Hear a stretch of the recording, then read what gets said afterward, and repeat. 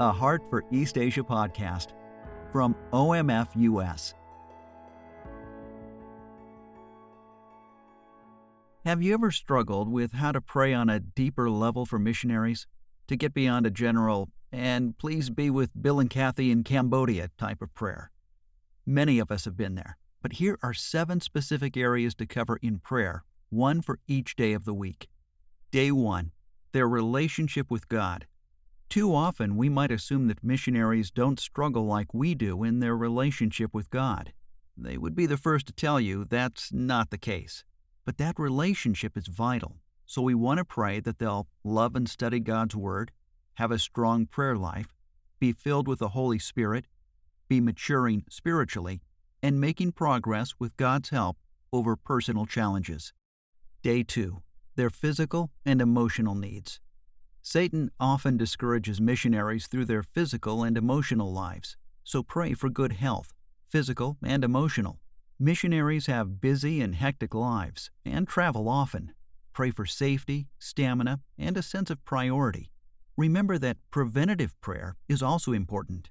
When we hear that a missionary is hospitalized or is having a major struggle, we pray up a storm. But cover your missionary's health continually and pray against discouragement, loneliness, and depression. Day 3, their family relationships. This can be between a husband and wife and parents and children. Pray for the children, their salvation and spiritual growth, their health and education. Pray, too, that their family life will provide an excellent model for local Christians and the unsaved. And pray against the temptations that destroy families. If your missionary is single, pray that God will meet his or her needs in this area. And in general, pray for strong, healthy relationships. Day 4, their ability to communicate. Whether your missionary is communicating words or actions related to the gospel, they must be understood. Learning a new language and adapting to a new culture can be frustrating and difficult, but essential to good communication. Even an elementary knowledge of a language takes long periods of study and practice. A superficial understanding can hinder communicating spiritual truths and defending the faith. And to really communicate, the missionary must adapt culturally to identify with those being reached. Pray that your missionary will have the capacity, stamina, and understanding to demonstrate Christ to those around them. Day 5, an effective ministry. Remember to pray for what your missionary is actually doing: witnessing, visiting, teaching, preaching, counseling, nursing. Maybe they run a business or serve students in a sports ministry.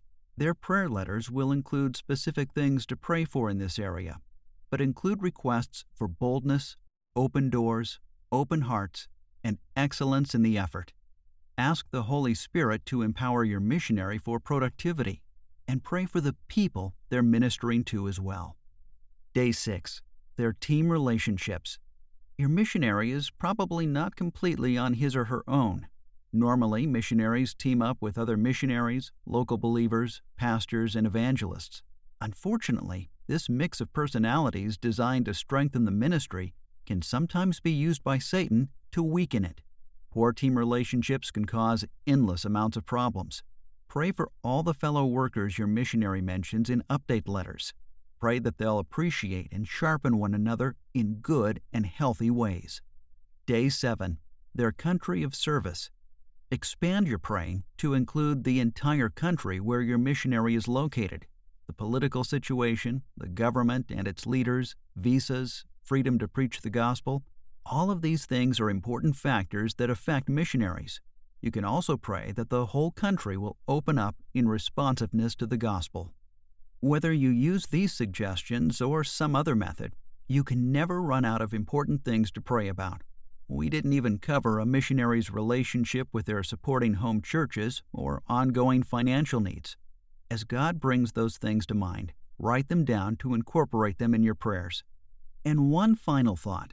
Our human nature and the general busyness in our lives means building consistency with these daily prayers is bound to, not always be as daily as we'd like.